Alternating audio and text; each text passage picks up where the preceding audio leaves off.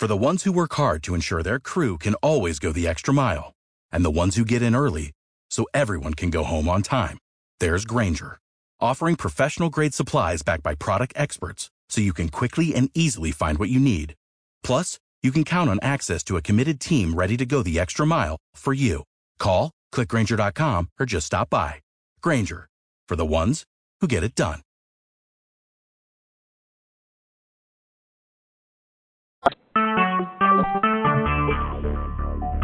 Talk shoes. Recorded live. Yes, ladies and gentlemen, this is Lorenzo Elvis Murphy. This is at T25CL.com, Galaxy Talk Radio. This is Compton Politics. We are live tonight. This is a hot subject tonight. We're talking about prison reform, prison abuse, things that goes on inside the prison. You're going to a very important scholar that knows about the inside and the outside about prison around the nation and probably all throughout the world. He's an educator. He's a dynamic person. I first want to give it to T25 first, CL.com, Galaxy Talk Radio. This is Lorenzo Elvis Murphy. I had a great weekend. It was wonderful. I actually did Compton Politics out there, went out and supported the AIDS walk with Kaiser Permanente Hospital. It was over hundreds of thousands of people. I was in the first wave of walkers, which it was so hot out there. It was just hot, ridiculous. I mean, I want to quit. I really wanted to quit. It was a 6-mile walk. But Compton Politics was out there representing like we were supposed to. It was an honor for me to be out there. It was all different types of celebrities. Drew Carey was out there. I was surprised seeing him out there supporting. It was just a great thing, you know. And that's what Compton Politics is about. It's about supporting the movement of different entities that needs assistance to show support. So I'm not going to let this time waste any more time. We have a great guest on tonight. His name is Kenneth Abraham. He's from out of Delaware, and it's an honor to have him on here. He knows a lot about the prison system, what's going on, how it's happening, and why it's happening. And I think he has a lot of answers to a lot of problems, too. Hello, Kenneth. How are you tonight? Hi, good evening. I've got you on the speakerphone. Can you hear me all right? Oh, yes, I can. You sound loud and clear, buddy. Okay, great. I'm doing well, thank you. Counting my blessings. Well, my standard response to that is pretty good for an old fart. Anyway, Can I introduce myself just to say my name is Ken Abraham. I head a nonprofit these days. My nonprofit is called Citizens for Criminal Justice. I encourage you to join our Facebook group page, Citizens for Criminal Justice, with justice all in caps, and check out our website, www.citizensforcriminaljustice.net. There's a lot of good information on that website. So, my background is I'm a very, very lucky guy. I'm blessed with lots of success. I'm a former prosecutor, defense attorney, teacher, entrepreneur, businessman, prisoner, drug addict, convicted felon, and homeless person. So it's been an interesting ride. I'd be crazy. You can ask me, by the way, feel free to interrupt me and ask me any question at all about any problem in the criminal justice system. I have been immersed in these issues for the last nearly 9 years now, and that is when I first saw what went on in our prisons. My story in a nutshell is I lost everything to cocaine about 8 years ago, over 8 years ago. You can't pay me enough to touch that poison now, thank God. But it's with no small dose of shame, regret, and remorse that I tell you I stole money to buy more and went to prison. I cannot say I shouldn't have gone to prison. I did wrong, and I should have. Should have been out in less than a year. But when some guards in there saw what I was up to, trying to get some of their buddies arrested, who need to be arrested, and had filed one lawsuit, they succeeded in triggering my 5-year sentence. So they kept me there totally illegally, unlawfully, for 4 extra years in an isolation cell, during which time I learned as much as any lawyer on the planet,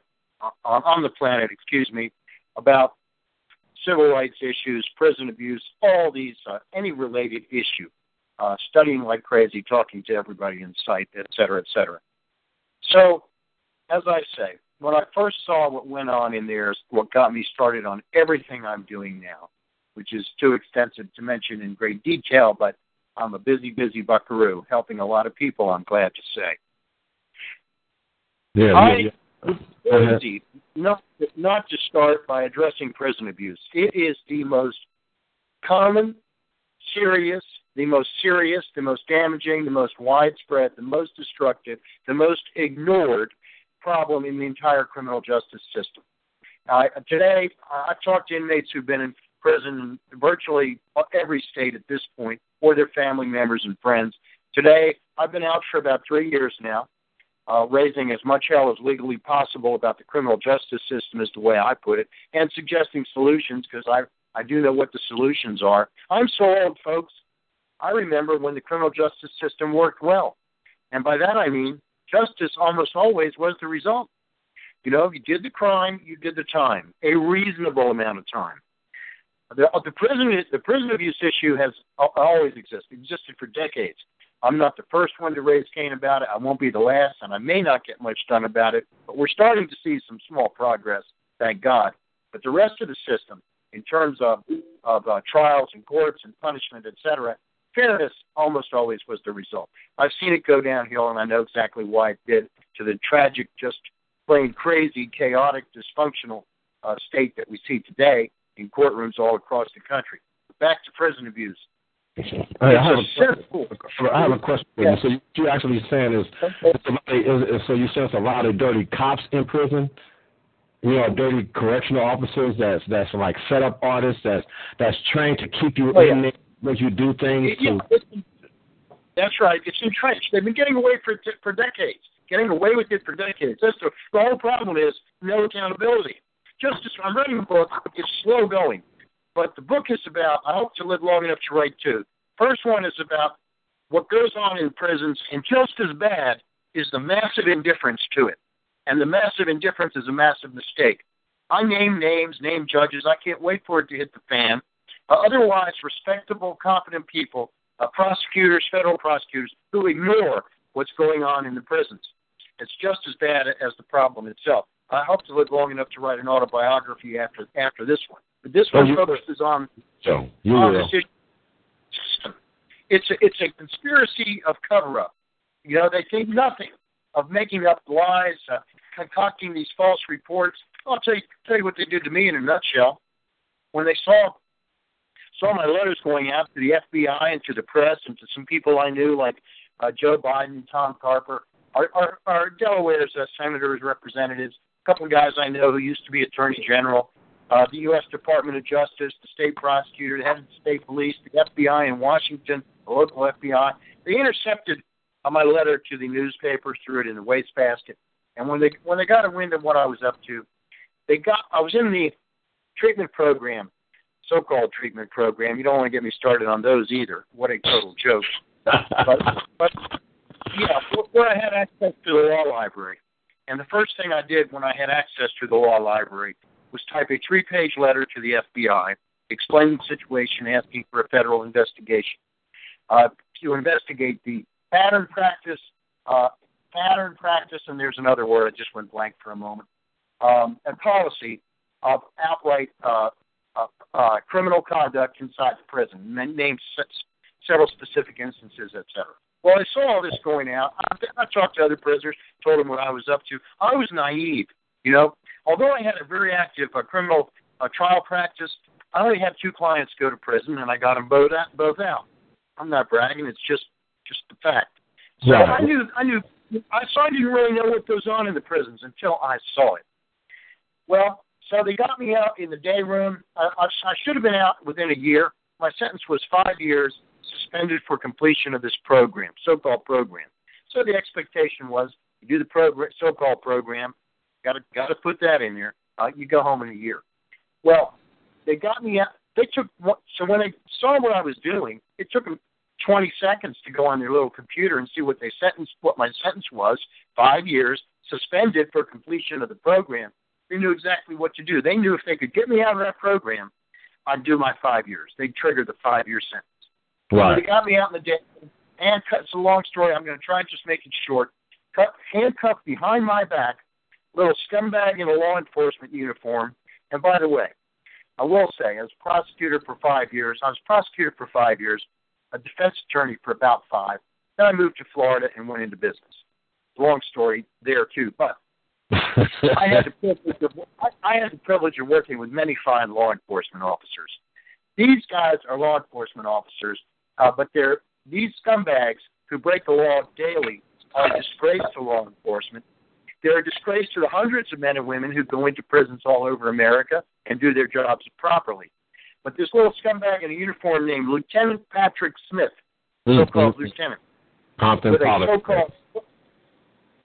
with a so-called sergeant standing next to him, Sergeant Michael Bryan, nobody else around, mind you. They had the whole place locked down. Heaven forbid there should be witnesses. I'm handcuffed behind my back. He takes my pen out of my pocket and says, "Oh, look, you tried to stab me with your pen." Well, again, I was naive. I never imagined that I wouldn't be able to get anything done about this. So I said, at first I chuckled. I said, you must be crazy. You'll never get away with this. Just as calmly as I'm talking to you now, by the way. You'll never get away with this.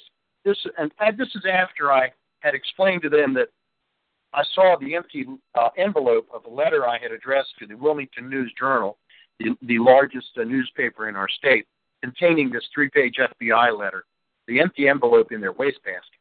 Well, that's when they pulled this, "Oh, look, you tried to stab me." I said, "You'll never get away with this. This is why God made judges. This is why God made federal courtrooms."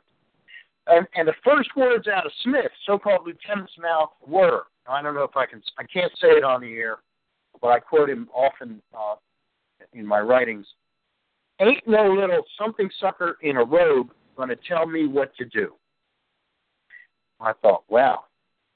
I said, well, we'll find out about that. And then, of course, the so-called sergeant got on his little walkie-talkie radio thingamajig, called in the secret code, and the goon squad comes rushing in. Quick response team is what they call it.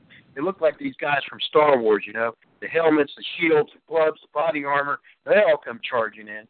But not before Bryan said at one point, when Smith said, "Yeah, we'll see about that," or something like that. They had a big smirk on his face.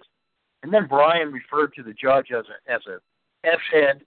I mean, this says volumes for their mentality, But they knew what I didn't. I hate to toot my own horn, but I was a better than average trial lawyer. I will say that. You ask my clients. So I knew what to do about this. I had to file 3 lawsuits. I'm trying to make it short. In the next 4 years, when I was in the isolation cell, I had to file 3 lawsuits. I never filed a lawsuit on my own behalf in my life, and I was 60 at the time. I'm 68 now. But there's no other recourse. The whole grievance process is a joke. Right. Anyway, the courts, the federal courts, otherwise, as I said, and I know some of these people, and I know the reputations of many others.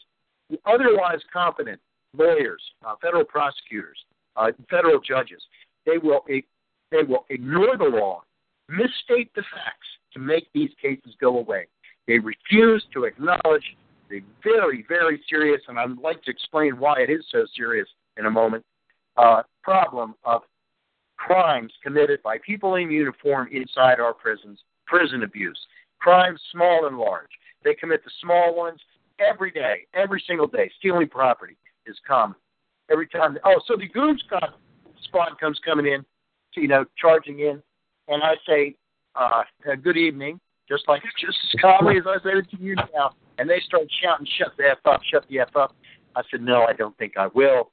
So I explained to them what went on. They marched me down to the hole. I spent 10 days in the hole, then 2 years in the SHU. That's isolation, segregated housing unit, isolation cell. That's the administrative punishment for assault on staff.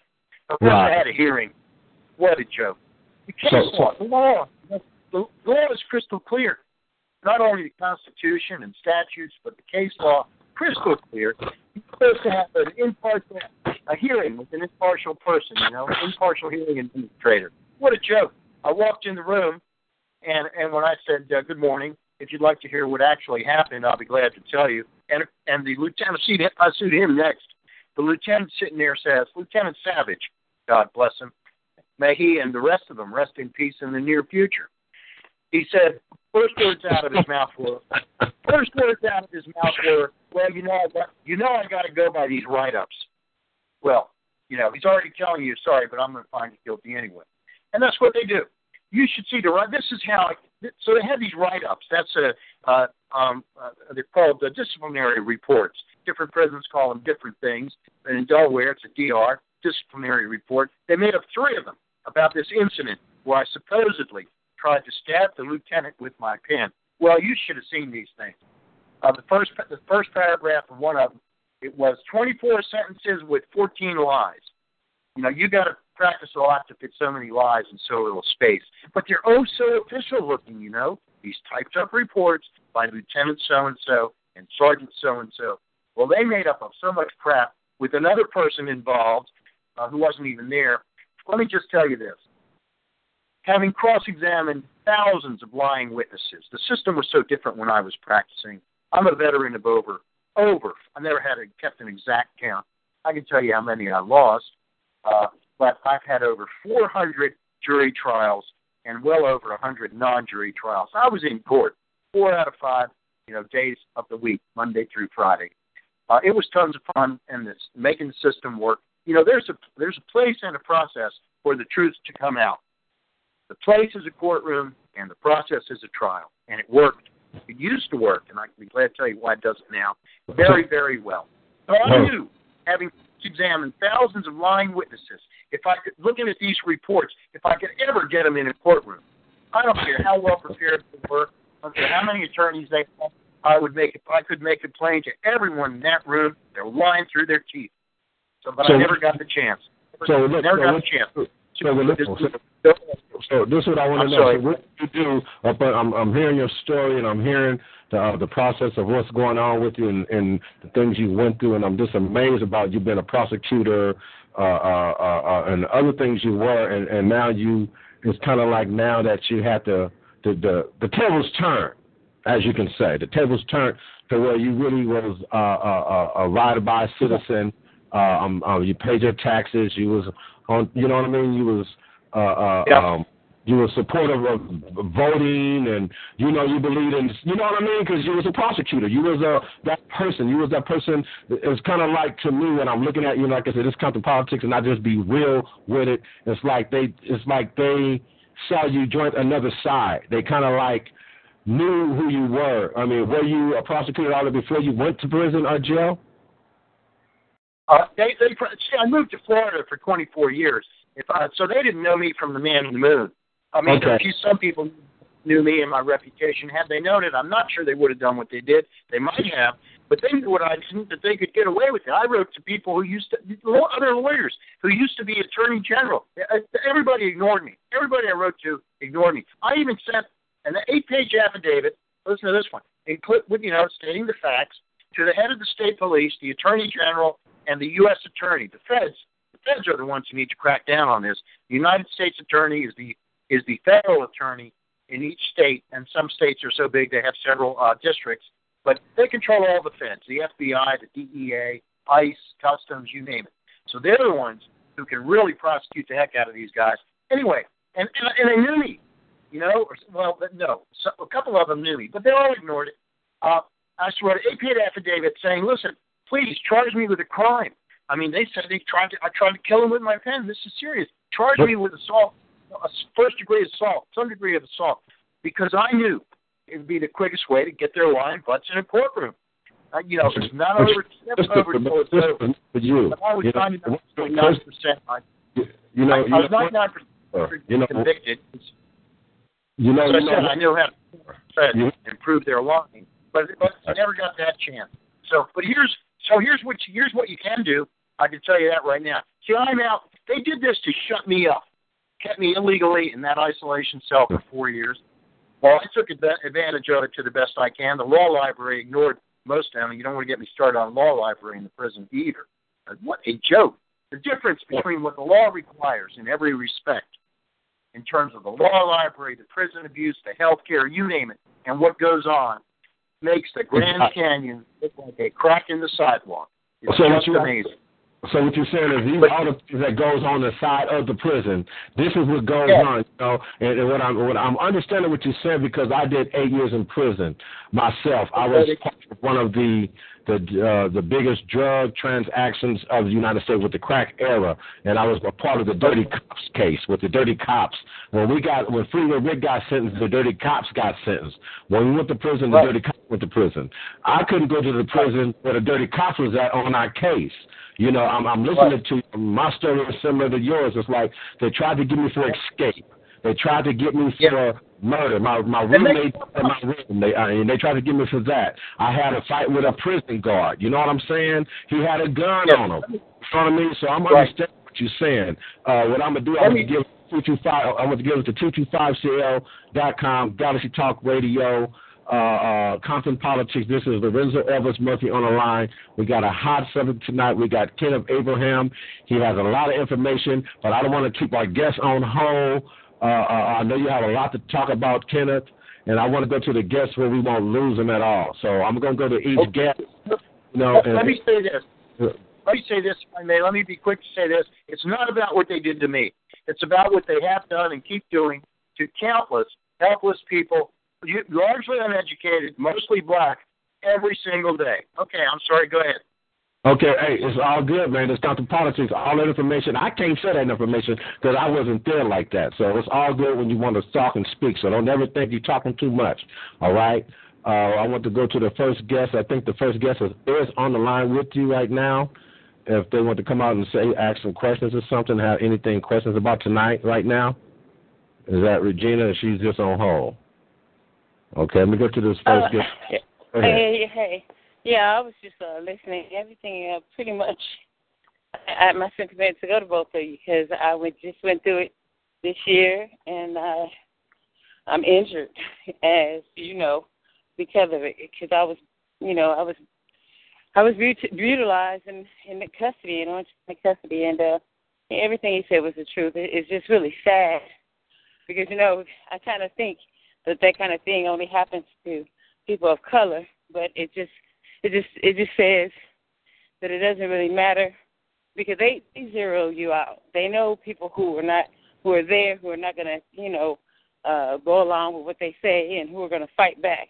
And people that fight back, they will try to bury you, and that means inside and out. Period. That's all I have to say. It's sad. Here's what you can do about it. Let me mention this because we have this campaign through my nonprofit encouraging people to do it. We say we need a spotlight on the prison abuse, just like we're finally getting a spotlight on police abuse. With all these outrageous shootings. And thank God for cell phone cameras, et cetera, et cetera. But the public is starting to catch on about police abuse.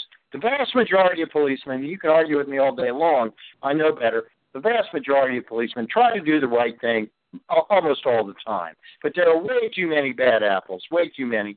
And, of course, the war on drugs is the main reason for all of this. After 40 years of stopping and frisking people and throwing them against the hood of the police car, it's no wonder the black community is getting a little fed up with it. Good God, give me a break. The war on drugs is the seed problem of every existing problem in the criminal justice system. But I digress. I want to tell you what you can do. So we need a spotlight on prison abuse. Federal prosecutors, state prosecutors, judges, they ignore the problem. They refuse to acknowledge it. The only effective thing, and it is effective, and what you can do, you write about it. You write a letter to the editor of your hometown newspaper. Send it to the 10 largest newspapers in your state. Keep it short. Send it to a couple of national ones, Chicago Tribune, Philadelphia Inquirer, Los Angeles Times, Washington Post, New York Times. Send them the letter. They may not write articles about prison abuse, but they'll print letters to the editor. And that's where millions and millions and millions of people read newspapers, either online or in print. You can't tell me they don't. And the decision makers and policy makers and these federal prosecutors and judges and people who have their heads in the sand, heads buried firmly in the sand, they read all this to try and generate interest and attention to the problem with letters to the editor. It's the best way to get the word out on any of these issues or any of these subjects. All right. Write a letter to some papers will print them, some won't. But, here in Delaware, it's a small state. But the downstate papers print a lot of my letters. the upstate paper, the biggest one, doesn't touch most of them because they say, I'm too so-called controversial. Well, hell, I tell the truth. Sorry. Well, I like that. Compton Politics. Like, we're going to the next guest calling from Western and Southwest. We're going to go to this guest right here. Hold on just a moment. Hello, this is Lorenzo Elvis Murphy. This is Compton Politics. Who is our guest calling from Western and the Southwest? This is Jean White-Chinawati. I'm very familiar with Ken Abraham. He keeps my inbox full, and he's a firebrand. I just want to point out that I work mostly with federal prisoners, and the problems that Ken is talking about are not just certain states or just a state, the Department of Corrections. This is federal too. It's countrywide. It's the same culture, the same thing. It's countrywide. Yes. Now, fortunately, here in Delaware, we have a new commissioner. The head of DOC, Robert Koop is his name. He's a great guy. When I heard he was getting appointed, I called a few friends of mine who used to be state troopers. He's a former head of the state police, and I asked him, is this guy just here's another guy to occupy the seat like the one before him? I call him Do Nothing Danberg. His name was Carl Danberg. What a disgrace to everything that guy is. Anyway. I called him Do Nothing Danberg at a big public hearing in Wilmington when I first got out. And if I see him again, I'd do the same thing. I wrote to him, too. He was the prison commissioner when I was in there. Former attorney general. The guy's a toad. I can't say it on the air. But Robert Koop... Please don't say it on the air. Please don't say it on the air. Well, I asked some friends of mine, is this guy inclined to do the right thing? And they said, well, yes, Ken, he is. Well, I can tell you, I've gotten to know Commissioner Koop a little bit. He gave me an hour and a half of his time shortly after he was appointed. Sat down with him, told him what this scumbag Patrick Smith and Michael Bryan did, told him the whole 9 yards, told him he's got a mountain to move. But he's just one guy, you see. And he is trying to do some right things, and he's implementing some great changes in our prisons. But they're small. These guys, I know what you're thinking. Okay, here's a new commissioner. Yeah, he'll be gone in 4 years, or 6 years at them. But he's one guy. He's got a mountain to move. His staff they think nothing of lying to him, making up all these false reports. It's just outrageous. But, the good news is occasionally we do see guards indicted these days. It's very rare indeed, very rare. It's a symbol of what they do every day, as I've said. Millions of people know about this. As you said, you were in prison, Mr. Murphy, Lorenzo Murphy. There 45 million Americans have been in prison since we started the war on drugs. So millions and millions of people and their families know what goes on just as well as I do. They saw it. They had it happen to them. They saw people die from the total neglect of serious medical needs. Don't get me started on that either. But the problem is these people are not, as I said, most of them are black. A lot of them are not well educated. They don't know what to do, and so on and so forth. So it's a tough road, but they know, and they need to speak out. Somebody needs to get I agree with that. Federal prosecutors to prosecute the people committing these. Here's the bad part about it. Hey, Mr. Kenneth, we got to go to some more questions. I'm not trying to cut you off.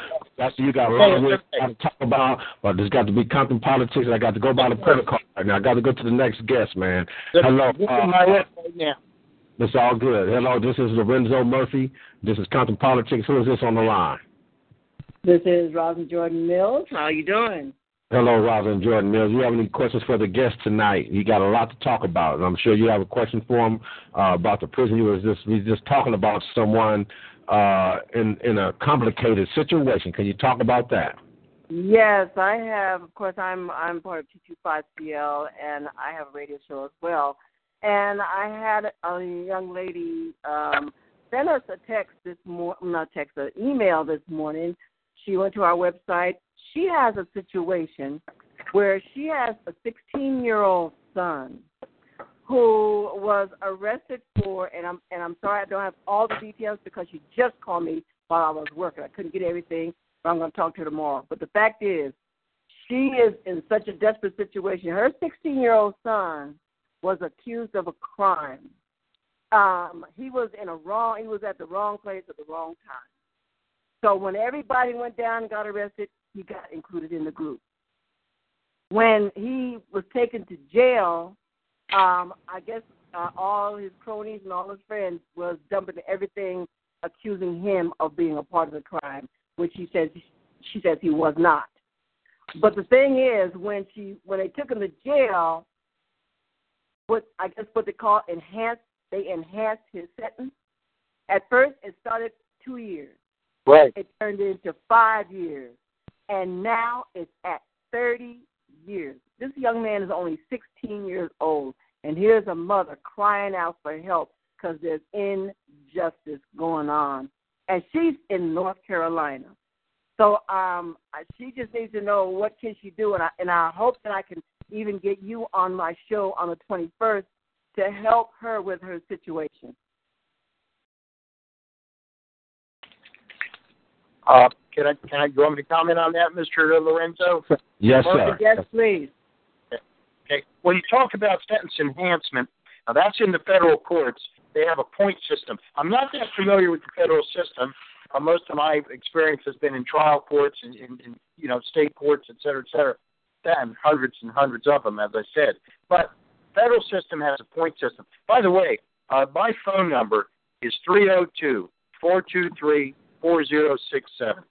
My email address is kenabraham, KENABRAHAM, 3138 Anybody can call me or email me with a question. I'll answer it to the best I can. If I can't help them, I can point them to someone who can.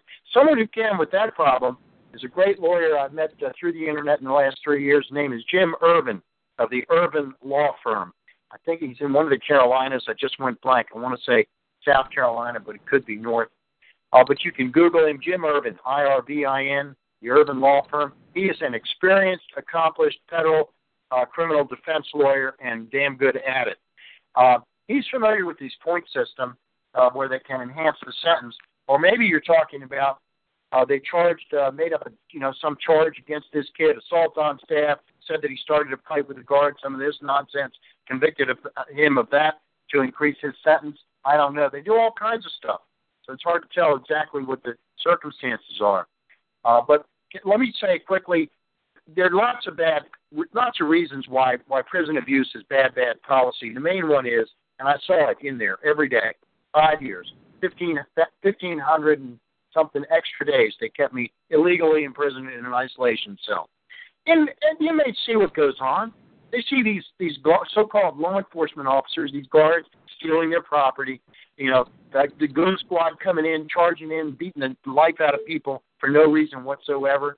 The other guard dragging an inmate across the floor by their hair. I mean, they see all this crap. They come out of there, and they can't do a thing about it. Here's law enforcement getting away with it time after time after time, day after day after day. A lot of, even the guys who don't, there are some guys, admittedly, they'll come into prison. I call them hot-headed young punks. Mad at the world, want to kill everybody, blame everybody, except themselves. But even the others, they see what goes on. They come out frustrated and mad as hell. We had a case here in Delaware. 2 guys were caught.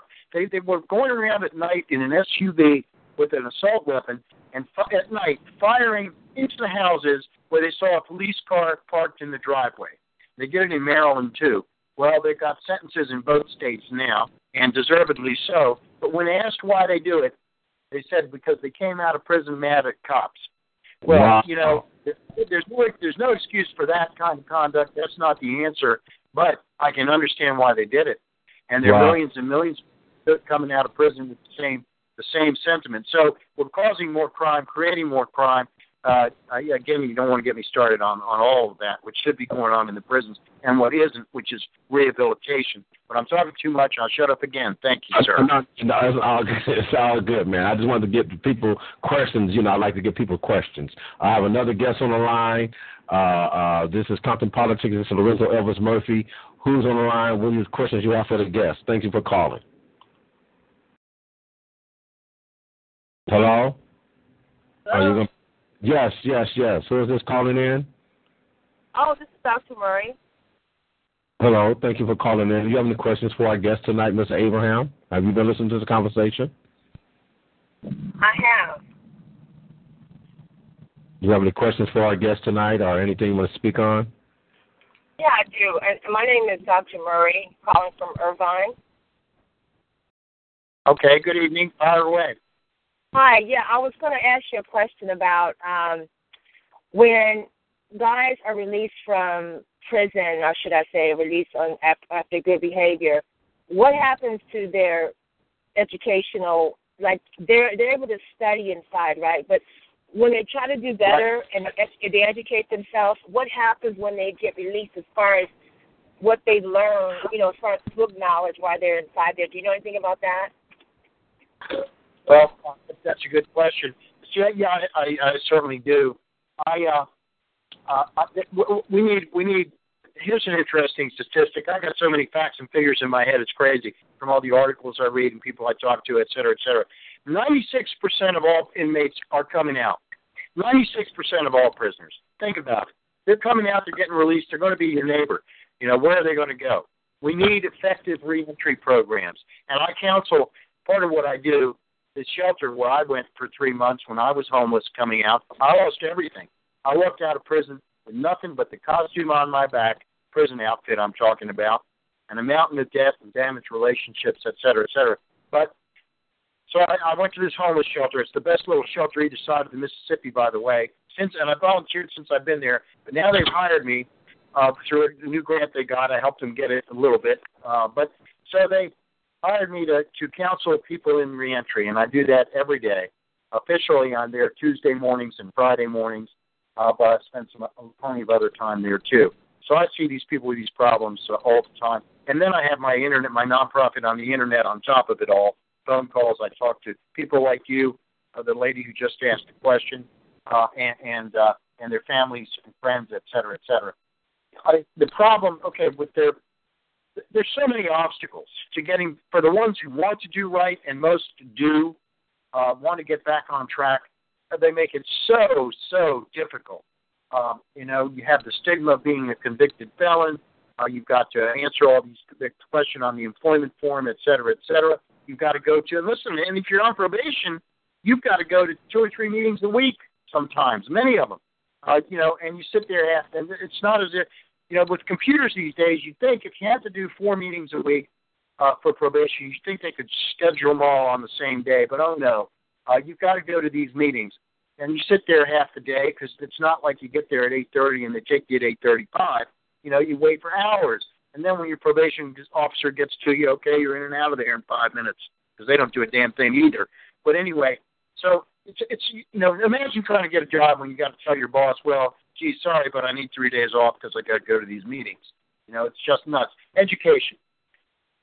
All studies show that there is a tremendous correlation between education in prison, the ones who get effective, good educational programs, and the reduction in recidivism rates. What recidivism is repeating crimes. The recidivism rate around the country, speaking generally, is over 75%. That means over 3/4 of people coming out are going back to prison. So the revolving door within 3 years for another offense. Why? Lots of reasons why. Not the least of which is because they have a hell of a time trying to get a job and do the right thing even when they want to. But there's a big correlation. There was one study out of New York. I wish I could. I can't cite it to you offhand. But the result was unbelievable, just nearly unbelievable. Great education program in prison. 90% of those guys who took this particular program and completed it in prison, when they came out, did not go back. It's just unheard of. And it was 93 or 94%. And any effective education has a great effect in reducing recidivism.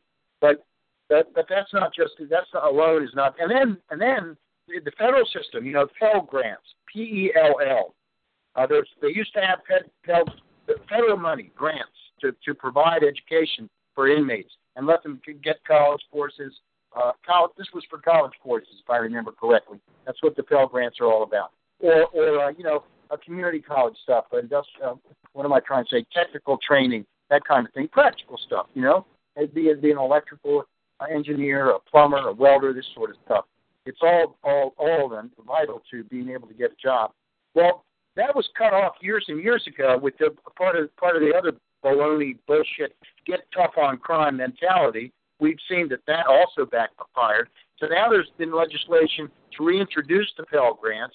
They're started it to some extent, and that's what we need to do. We need to educate people, give them a chance.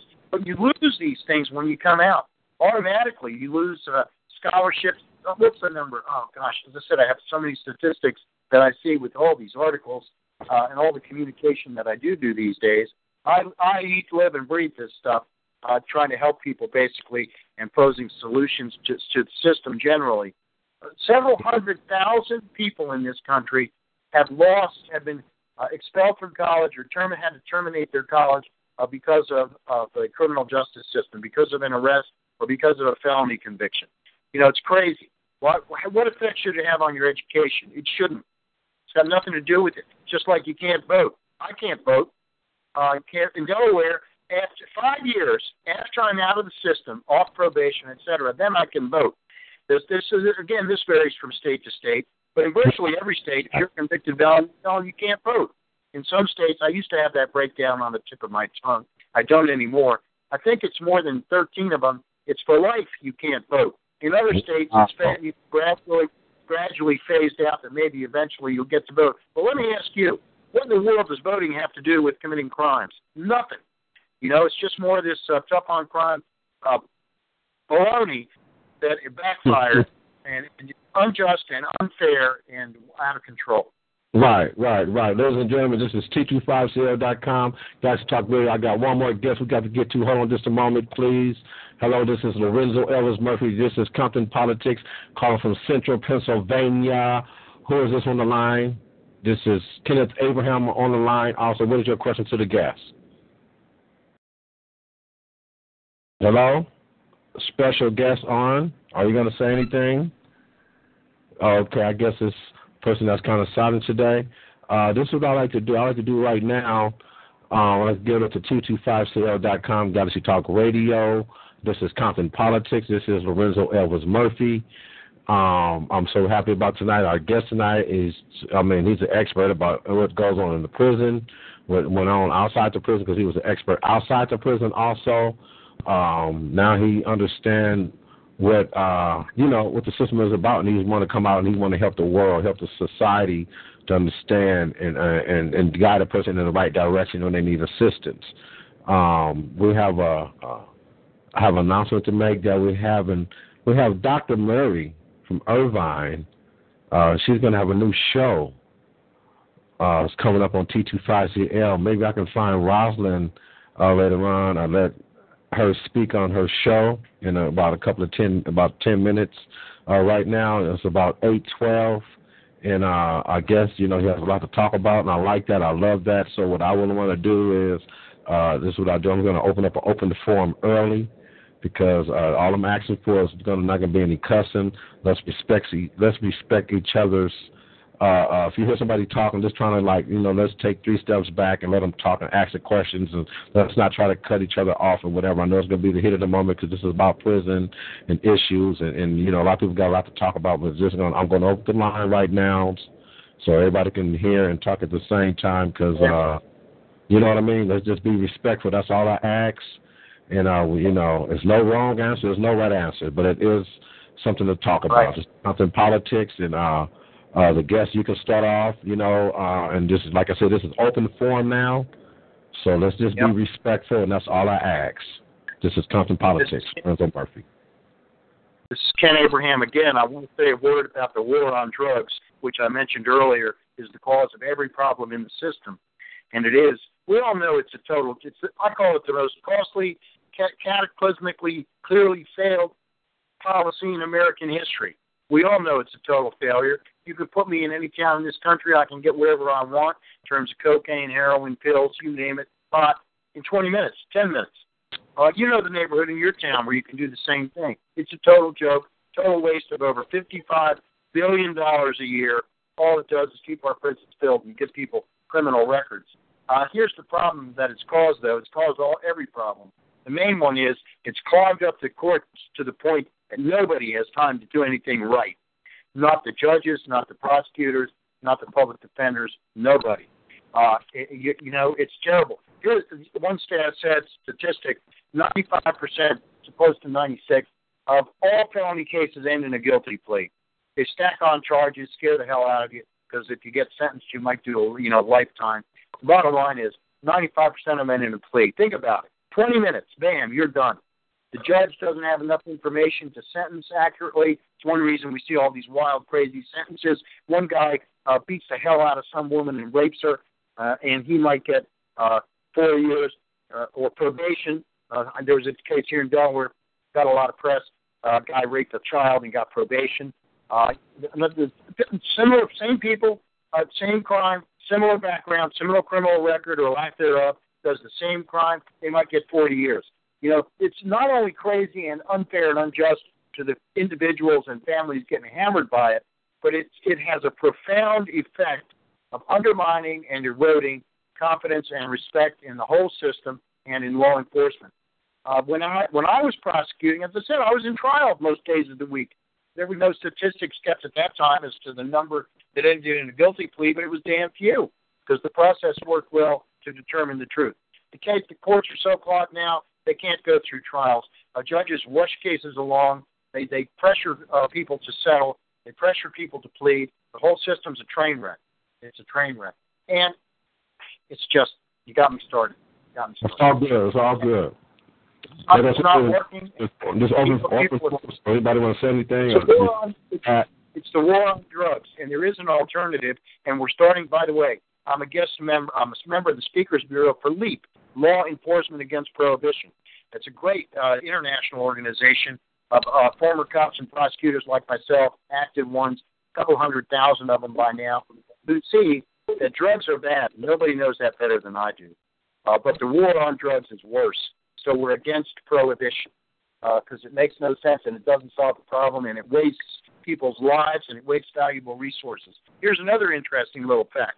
And it distracts police from what they should be doing.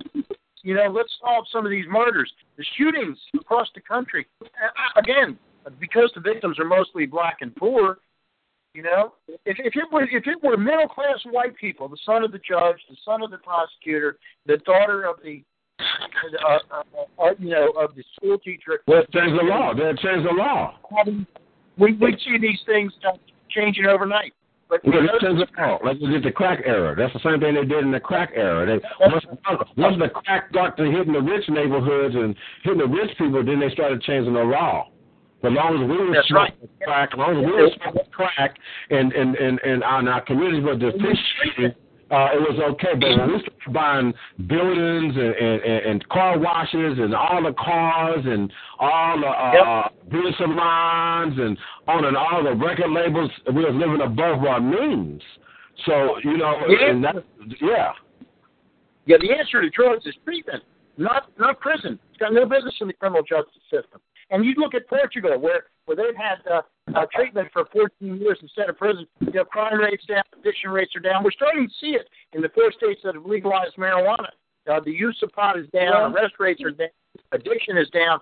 These people, addicts, it's wicked stuff. I'm telling you, I know. Crack cocaine and heroin in particular, wicked, powerfully pernicious poison. But it hijacks your brain, I'm telling you. It overrides your brain, all it does is make you want more, and you do all kinds of stupid, illegal stuff to get more. So they need treatment, effective treatment programs at a fraction of the cost that we're wasting locking people up now. California's got a program that's been working for 15 years at a fraction, about a quarter of the cost of prison to give people treatment. And guess what? Most of them are good to go. They don't go back to prison. It works very, very well. We need to spread that across the country. Here's a statistic. Since the war on drugs got ramped up, late 60s, middle 70s, early 80s, it was wildly out of control. Let's get tough and do this and that and everything else, which didn't work and backfired. All these mandatory minimum sentences, etc., just crazy. The percentage of murders solved murders, has gone from over 95%. When I was a prosecutor, over 95% of murders, generally speaking, across the country were solved. Today, it's down to 46 or 47%. Rapes, same thing. And rape is a crime of violence, by the way. It's not just, having sex. It's a terrible, terrible crime of violence. Rape percentage solved is down from 92 or 93%, which it used to be before the cops got distracted with locking up every Tom, Dick, and Harry for a minor nonviolent drug offense, and the mentally ill. You don't want to get me started there either. It's down to 41 or 42%. It's a tremendous waste of police resources that should be spent, devoted to solving crimes and preventing crimes in the first place. Right. Yep. I agree with all that. Like I said, this is Compton Politics. This is Lorenzo Evans Murphy. This is T25CL.com. Galaxy Talk Radio. I got all the lines open. I'm sure people have some more questions and stuff about, what he's talking about. Is anybody familiar? Dr. Mary, would you like to conversate about what your show is about coming up? Just for a moment. Okay, thank you so much, Mr. Lorenzo. Dr. Murray. Yes, I have a comment and also have a statement for the guests. Yes, I'm going to start the name of my show will be Educating the Next Generation. And when I say educating the next generation, it goes into my question for your guest. I think about young kids that start off in school that get in trouble. Whether it's expelled or maybe something in the community, they do things wrong at a very, very early age. And I'm not sure how many parents or educators, I'm sure we think we know, but I have a question. What age is it really prevalent with the young boys and girls where they start picking up a record outside of the school system? When does that start? Is it 6th grade? Is it 5th grade? Is it 4th grade? Or is it based on the demographics of the area? So, yeah. It varies, of course, but generally speaking, it's usually in the mid-teens. You're talking about the school-to-prison pipeline. It's another national disgrace.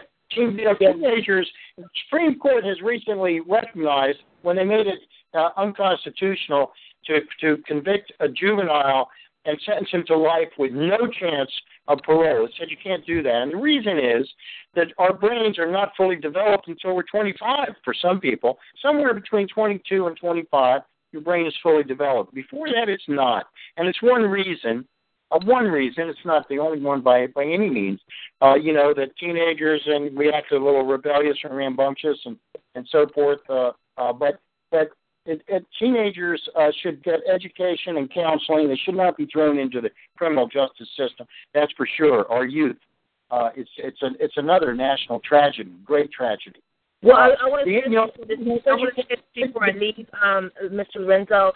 Yes, my show it will focus on educating the next generation, and what I see in a pattern of kids not wanting to go to school for whatever reason, and then getting in trouble with the law.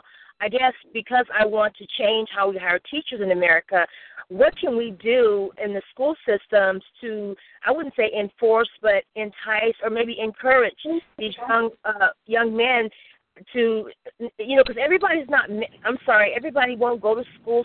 Some kids will go to vocational. Some kids will get training. What can the school systems do to kind of change how we educate this next generation? Because we have to change. We can't do it the way we've been doing it. You may want to find out what interests those children rather than forcing everybody's opinion on them. Yes, that's exactly where I was going. That's exactly where I was going. How can we bridge their interest? Whether it's music, whether it's cooking. Well, music should have been in the school. But let's start with history. Teach them their history so they'll know who they are, where they came from. Right. There are all kinds of aptitude tests you can give them, too, so they can find out what their interests might be. They don't need an aptitude test. They need to learn their history. Yeah. They need to learn all that stuff. How does education work? One component, when I say legalize, regulate, and tax all drugs, people say, oh, no, you must be crazy. Well, they don't know the facts. It works. Everywhere we've done it, it works every way. Any statistic you look at, it's a benefit. The benefits far outweigh the harms. But education works. For addiction and drugs, which are terrible, national plague, we need to provide treatment for those already hooked, and we need to provide education, effective education. I give a talk, the dangers of drugs, what you should know. It's a combination of my experience and how drugs work on your brain. Effective education works. Look at cigarettes. We need to have, what does a egg in a frying pan tell you? Nothing. What does just say no tell you? Nothing. We need to explain to people what can happen and why when you start doing drugs. The Montana Meth Project did it very well, still doing it well in the places where it exists. It's real people telling their real stories. You can tell from the anguish in their voices, you don't want to do drugs. And it also explains how drugs work on the brain. Basically, you look at cigarettes.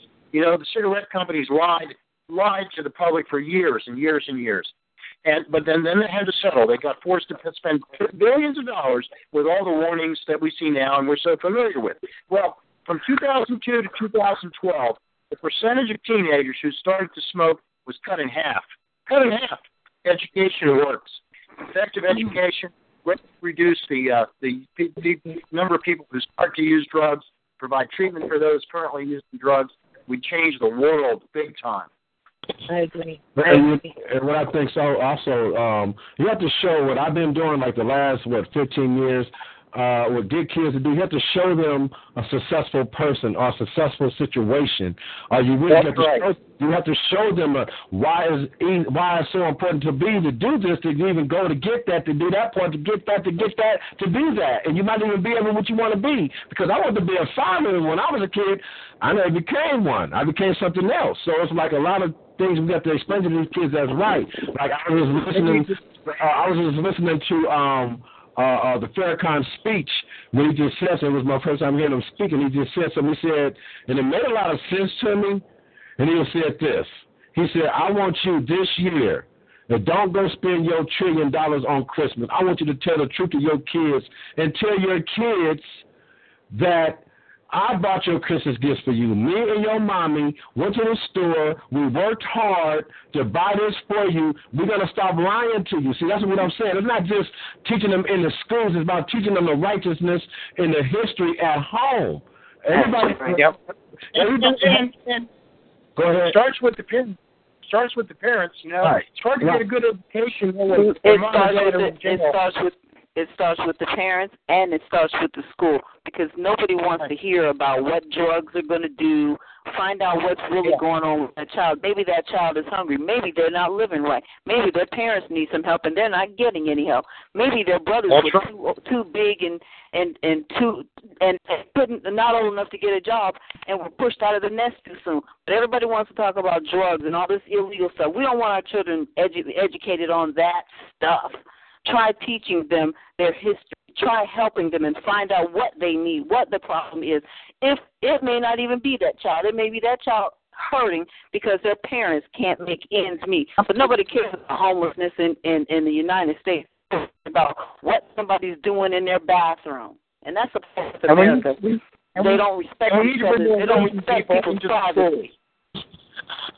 They have this Take a Child to Work Day and all that. They need to have more working people come into the schools. Here's Miss So-and-so or Mr. So-and-so.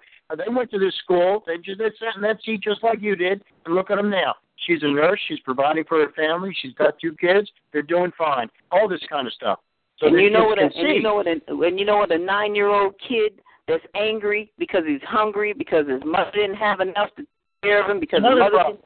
You know what that kid's going to say about that you're telling him? He's going to be like, I don't want to hear this, and he's probably going to skip school. They don't want to hear that everybody else is doing good when they're doing bad. Well, now you bring in someone who came from a household just like they did, and they can succeed. Look, I did not come from a household like that, but I have been dealing with these kids. So you're right. And the neglect of the homeless is another issue you don't want to get me started on. When we help them, we help ourselves. Excuse me, Mr. Retired Judge. I did not come from a home like that. Like I said, I have been dealing with children, dealing with these problems, teenagers and adults. Yes. No, we're talking about all perspectives. We're talking about all perspectives. Whoever he is, he's talking about someone came from a home like that. I did not come from it. I hate it when people assume just because you know what's going on, you came from that type of environment. But look, this is Compton Politics, and it's open forum, and everybody's not born around what everybody's been through. Everybody's from different stuff. So whatever somebody speak about is because they never deal with what you deal with. You never deal with what they deal with. So we got to be open. We can't be like on this. You know what I mean? I feel you. I got you, but you got to understand, everybody's not from the same place. Everybody's not going to think the same thing. People every day who come from the very background she's describing. Every day. So this yeah, and how many of those people have you changed their lives? Have you actually helped? A darn good number. We've got a tremendous success record. You give them the resources they need. Listen, you know what makes a tremendous difference? The lady with the most successful re-entry, knowing that somebody cares. You listen to them. You guide them in the right direction. You provide them some resources where they can help themselves. We have a tremendous success record, turning their lives around. And that would be the core answer right there. Listen to them. Find out what the problem is. Not shove politics down their throat. They shouldn't be on drugs. Maybe their parents are on drugs. Maybe this. No, don't assume that everybody's a criminal on drugs. Yes. I'm gonna say. Let me just say one thing. This Compton Politics. This is Elvis Murphy. I don't know if you heard the conversation way from the beginning. I've just been real. I think you came in like on a 40% of the conversation. So the guest I got on tonight, he's a fighter. He's a forefront runner. I'm just saying. Yeah, but it's time to change the way people think. Everybody thinks it's a war on drugs. It's a war on what's going on in people's minds and people's homes. But you can't trespass and shove the fact that those problems down the throat, because that's just going to make the problem worse. Yeah. I mean, I agree, but everybody has their own way and their own outlet. So that's when you come together. That's when you come together on that type of because without negative, they're like a car battery. Without negative and the positive, it ain't going to work. So this is all perfect right here. You feel what I'm saying? I just want to take it to the next level and get something out of this. What can we get from this? What can we get from we're not suffering anymore. We're suffering, but we got to worry about these babies just coming up that don't know what's going on, that don't see what's going on, that don't feel it right now because we're the ones taking all the pain. We're the ones taking all the pain. So we have to be just careful about how we conduct ourselves with each other because the kids are watching us. The kids are watching us on how we treat each other, black, white, brown. So right now we're dealing with the most violent generation ever, these kids, because they're hurting at home and in school. Yes. Anybody else want to speak on any of this right here? It's open forum. Hello? Yes. Hello? Hi.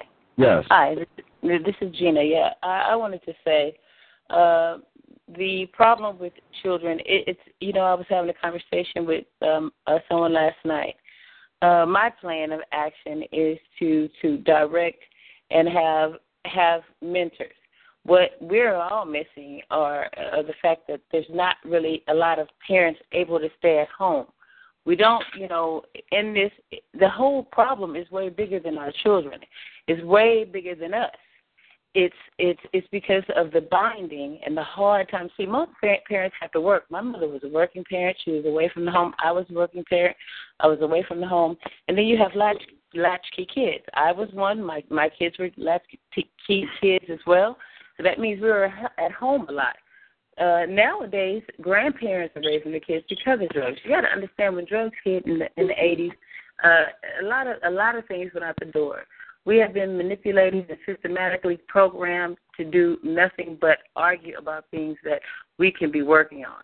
There are so many other, it's bigger than the prison situation. That's just a money thing for them. That's, the GEO group, which I'm quite sure Kenneth probably knows. I did a lot of research. They're private. All the prisons are private. And you would think, I've asked a lot of people, which state, I'm asking Mr. Kenneth if he knows, what state has the most federal prisons? I'm not sure offhand. Could be Colorado. I think Colorado. Florida. Could Could be Florida. Has a lot of federal prisons. It's Florida. California. Florida has 3 or 4. Yeah. Prison problem is a problem as it affects society in so many ways. Yes, it does. Millions of kids growing up without parents because they're in prisons. Think about it. You know, it does tremendous damage. And this Proposition 37 situation is nothing but a joke. You have to understand that they make these. I mean, hey, you know, I'm going through it now. You know, they make it very difficult for you. I mean, you being whatever the case, you had plead out. You might have had to plead out because I was like Kenneth. I was trapped in there. I was in there for 32 days. If I would have not pled out, I would have had to go against a trial with people who were not my peers. I had attorneys and people in there for some other matters that were in there in my case. I had to win a margin against. I mean, you don't even under a district attorney that was crooked, the deputy district attorney that was crooked, and the DA. So you know what? It's nothing. I'm telling you, it's nothing that I have not experienced. It's very shocking. But you know what? To hear that Mr. Kenneth went through it as well, being an attorney, and he still was treated that way. Yes, they will lock you away for a long time, and they're planning on locking our children away for a long time. So we have to really start arguing about stuff.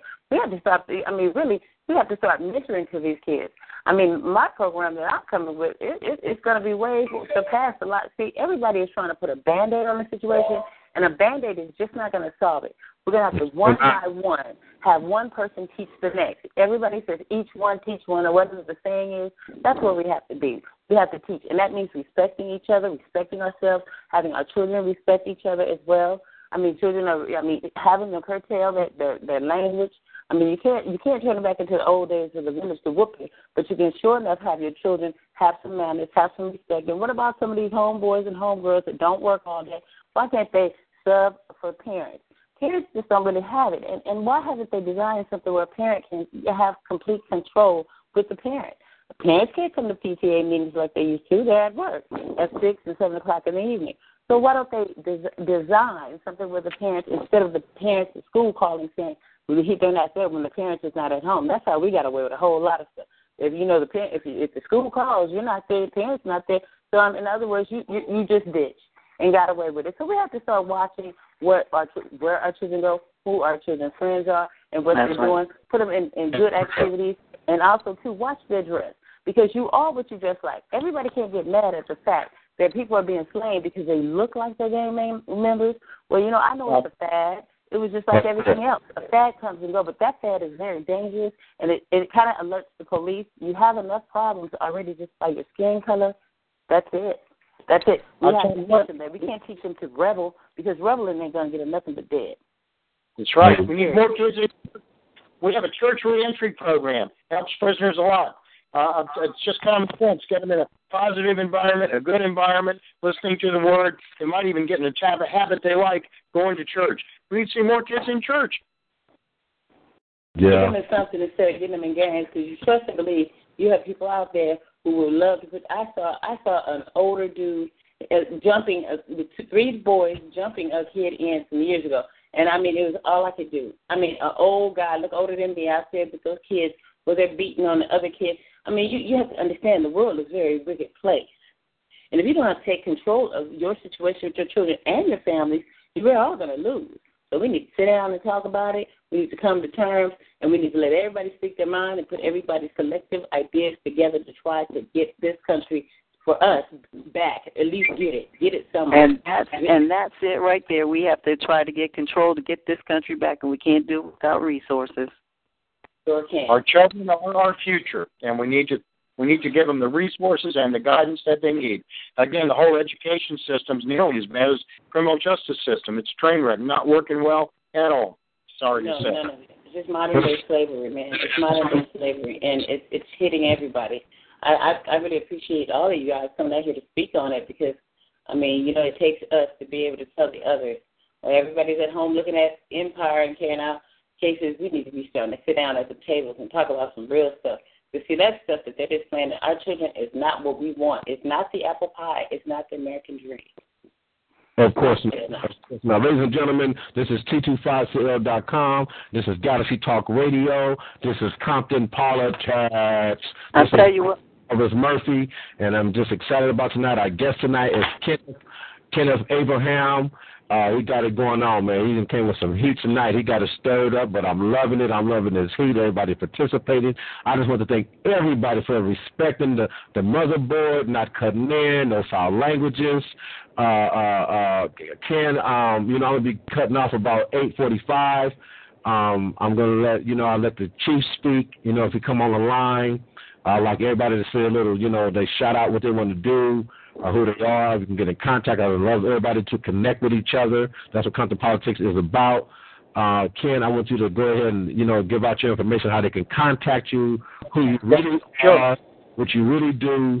We're just going to make it happen like that. It's your turn. So just Compton Politics. Ladies and gentlemen, this is Kenneth Abraham. Call me Ken. 302-423-4067. 302-423-4067. Busy as I am, I'm never too busy to take your call. If I'm on the phone, I'll get back to you. I will return every phone call. Go to our website. I'm telling you, you can learn a ton of information about the criminal justice system, including what you can do about the problems at www.citizensforcriminaljustice.net. Okay, thanks. God bless everybody. Thanks for your participation. And as I say around here, make it a great day. Oh, yeah. Anybody next? Anybody want to just say anything? Because, Yeah, I'm like I said, it's a good show. Good things came out of it, and I appreciate it. I appreciate people coming together to speak on the things that they're coming with. I've been working very, very hard myself, because it's been driving me. It's driving me more and more every day. That I know that I have an idea and I have a way of doing it. Just from being on both sides of the coin, Hey, Lorenzo, I'm sorry I get heated about these subjects, just the subjects. But let me tell you, it's all good. But if we can get ourselves some architects on here. Yeah. I'll show you where to get that money to get all these programs off the ground. Yeah, you know what? The nonprofit I'm starting, man. I'm telling you, man. I beckon everybody all over the world. You know what? You like me, you've been through struggle, and you're trying to come out like all of us. All of us out here have been through it. And you know what? That's what it takes. It doesn't take any finance, no rich people, no spoons in the mouth, nobody trying to get these funds for us. It takes us to get these funds. It takes people who struggle because, see, for one, we have empathy for one another. We've been through the struggle. And this time, we're not going to lose it again or let anyone take it away. Of course. We need some architects, and we get the architects on the road, on the line. I'll show you where to get those grants to get all those programs up and running. Hey, let me say something real quick. Hey, Mary, that's Regina. Regina, that's Mary. Regina, Mary. That's Mary. You go, girl. That's my business partner. Thank you very much. About the money thing. Remember I was telling you about that? Oh yeah, the money thing. Yeah, everybody right now is I'm kind of like hot commodity right now. So yeah, I'm feeling it. Yeah, everybody wants me to do their 501c3, but I'm like focusing on mine. Lorenzo knows. Yeah, everybody is trying to get that $100 million, but the case is, they can't come to me for it because I'm about the people, and the money is going to be for the people and only for the people, and that's it. Of course. You know Lorenzo, what I mean? But yeah, it's not even to fight for them people. So Lorenzo, I'm going through stuff right here with exactly what they're all talking about. I'm still helping people with this underground railroad to help deliver people from all of that. Get some architects on the line that are willing to do work pro bono until those grants are able to be spent. I'll show you where to get all that money. Hey, I got architect next door. Oh, wow. Wow, that's a beautiful thing. Wow, that's a beautiful thing. He's designing my house right now. I'm sorry, say that again. He's designing my house right now, my neighbor. He just go to USC. He's a top architect right now. And he told me anything I need him to do, he'll do it. We get that architect. We already have a grant writer. We're on the road. We go on the road to get those funds. Not just for me, not just for you, but for all of us and all the people that man was talking about. And this woman that is helping these young folks. Oh yeah, You need to get. That's what I was just saying. Regina, this is Mary. This is Regina, because You know what I mean? Because there's some powerful stuff right there. You know what I mean? That's why. Yeah. I'm a little short when it comes to these conversations because it infuriates me still helping people through this struggle right now, and the resources are not there to get this thing where we can just get in, like the courts, we can get in and get out if we had the right resources and the right folks in the right places. Anybody that walk into a courtroom should have a court liaison in there to represent them. They should not have to speak for themselves. Yes, and we just need that. We need the resources. That's all. We need to implement. I'm trying to come with a specialty person for every group, and that means attorneys. We're gonna try. I'm gonna do my best to design it where we'll have every available resource to be able to get it and have people who want to do it to help. Not just because they want to get paid, but because they want to see other people, surviving like them, making it like them, because it can happen. We help each other. It's just gotten really monotonous that we don't. We can only help each other when we're doing something bad or we're looting. But let's get together and work on something to build, because they're trying to make us extinct. That's right. It's just going to be the rich people. The rest of us, and that means for all of us. There's no lives without. We're just going to just fade away. and they've been have the whole world. And they've been erasing our history for a long time. It's because we haven't established our own society, and it can be done. That's right. I love this talking politics. I love to hear women talk about this stuff. Usually I sit up and talk to my brothers all the time about this stuff. Now I'm hearing two women talking about it. That's a good thing. It's Compton Politics. As Dr. Murray still on the phone? Dr. Judy. Was that Dr. Judy? Because somebody got Dr. Murray down here. Hey, Dr. Judy. I've been trying to get with her. Oh, so is that Dr. Judy? You have any words to say, any last words? Because I'm going to go off the air. Everybody said the little words. If Dr. Judy's out there, I'd love to get with her. If you shoot me her information, I'd like to talk to her. I'm sitting at my board. Yeah, we'll make the connection. Yes, please. Please, I'm willing to work anytime. I'm willing to work. I'm willing to listen and just get it done, because I know we can. And that's me. And I'm at that point now. We need to just get it done. So I hope I wasn't so rude to the guy that was on the phone, because I hate walking through that memory of all the problems that have been going on since slavery. Yes, they're trying to erase our history, and that is their way of stealing our inheritance. But we can get it back. I know where you're coming from. Yep. Yeah, you know what? It's good that we could be able to talk about it, because, see, we all were distorted. None of us had anything to do with whatever past history had to do. We were just all victims. Everybody was victims, and there were so many people that struggled and died, for just the making of this country. And now it's like all that your ancestors, and that means all race ancestors, put into it. They just want to control it, and that means that we can't have anything of it. And it's really monotonous. They're really working it through the media. I have a show too. My show's Real Estate Talk too. There's none of that influences of what goes on TV, and all of that is. I have no problems with my blacks out there being entertainers and doing what they do, but they have to start taking some kind of. Tyrese, he's taking some type. He knows he does what he does, but he takes out the time. Even Tyler Perry takes out the time to talk on Facebook. If it's a video, whatever, to say, hey, you know what you guys see out here, this is not the life. They don't even like. Tyrese doesn't even like half the people he does movies with. He doesn't like that environment. He doesn't do drugs. We need to start glorifying things like that. Hate gangs, and it's one thing. It's time to tell the side of the story of the people who were hurt and damaged in it. Like how Lorenzo is doing, like he does his videos and his documentaries. Those people are telling their story. They're telling people so kids could hear it, not to say, oh, I'm going to go out and gangbang, but, oh, wow, it's like that. You got to shock them into some type of understanding, because whooping them ain't going to help it. And, if you whoop them, then the system going to take you to jail. There we go. You go to jail. So Then they get used to it's working against the fight. Then they get used to a bump when they're ready to fight. Because I'm a tough. I was ready to fight. My mother whipped me so much I couldn't wait to go fight somebody and let it out. That's why I never lost a fight. I used to with that home so much, I would have to win a fight when I got out. You know, like I said, I appreciate everybody calling in tonight. One more time, the last person to say something. If they ain't said that, but if you have spoke, you can speak one more time. Kenneth, yeah.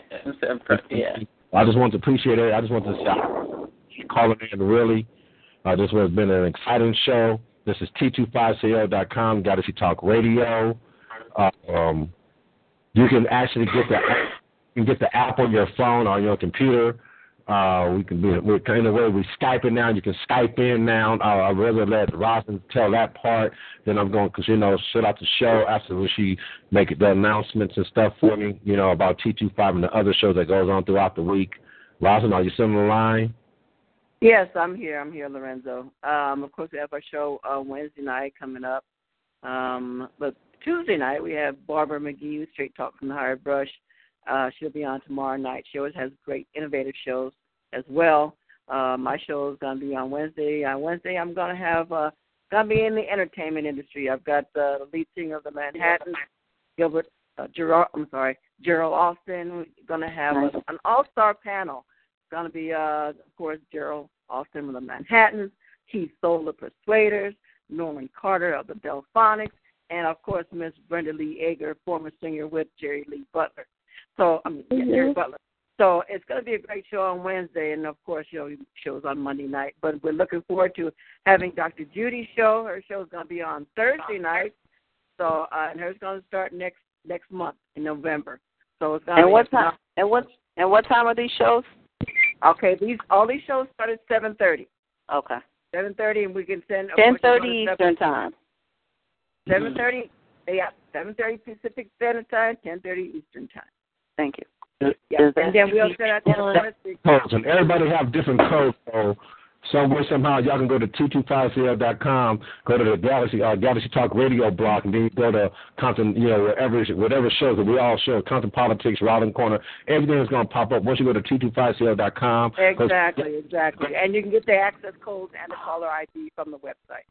Yes. Okay. So I want to appreciate everybody for calling. I really appreciate tonight. This was a very, very exciting night, very well educational. You can go back in about another hour and T25CL.com, Galaxy Talk Radio, go to Compton Politics, and you can pull the audio, the MP3, and play it over and over and over in your cars, in your phone, at your churches. If you have the office, you don't want to listen to the radio no more. Turn to T25CL.com. Get the app on your phone right now, T25CL.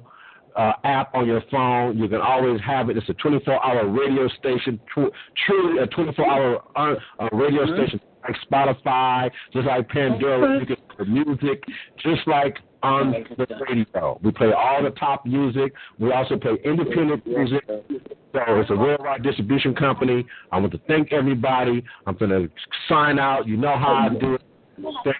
Thank you. I want to say thank you, God. Thank you, Jesus Christ. 5, 4, 3, 2, 1. Compton Politics. For the ones who work hard to ensure their crew can always go the extra mile, and the ones who get in early so everyone can go home on time, there's Grainger, offering professional-grade supplies backed by product experts so you can quickly and easily find what you need. Plus, you can count on access to a committed team ready to go the extra mile for you. Call, click Grainger.com, or just stop by. Grainger, for the ones who get it done.